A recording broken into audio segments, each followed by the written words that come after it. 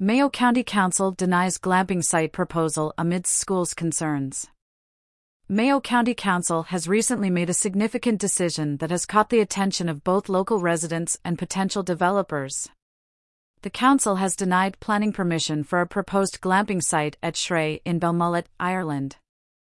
According to an article by Mayo Live, this decision came after a strong objection from a local school board. The application for this glamping site was submitted in June, with the council making its decision in the first week of August. If the project had been approved, it would have brought a new dimension to the local tourism scene. The site was set to feature 5 glamping pods, a toilet and shower block, designated car and camper van parking areas, an effluent treatment system, and a new entrance leading to the public road. However, the chairperson of Shrey National School, representing the Board of Management, raised significant concerns. The school's submission to the council objected to the development in the strongest possible terms.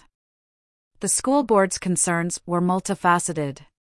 They described the proposed development as being out of place with the local setting. The potential traffic impact, especially given the site's proximity to the school, was a major concern. Additionally, the board highlighted the lack of a flood risk assessment. This was particularly alarming given the steep nature of the proposed site. The close proximity of the site to both the school and local residences was another point of contention. Drawing parallels with other regions, a similar situation unfolded near Newport. Plans for a glamping site were refused by the Isle of Wight Council due to concerns raised by neighbors. Such decisions highlight the challenges faced by developers in balancing tourism growth with local concerns. Zoning considerations play a crucial role in such decisions. Understanding local regulations and potential challenges is essential for developers looking to set up glamping sites, especially in areas that might be zoned for other purposes. The broader community's reactions to such developments are mixed. While some see the economic benefits and potential boost to tourism, others prioritize preserving the local area's character and ensuring the safety and well-being of residents. The future of glamping in the Mayo region remains uncertain.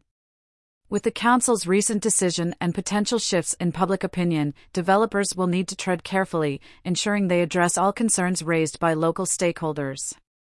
As the debate continues, it remains to be seen whether the decision will be appealed or if the application will be resubmitted. What is clear, however, is the importance of community involvement in such decision-making processes. The Mayo County Council's decision underscores the delicate balance between development and preservation. As the world of glamping continues to evolve, ensuring harmony with local communities will be paramount.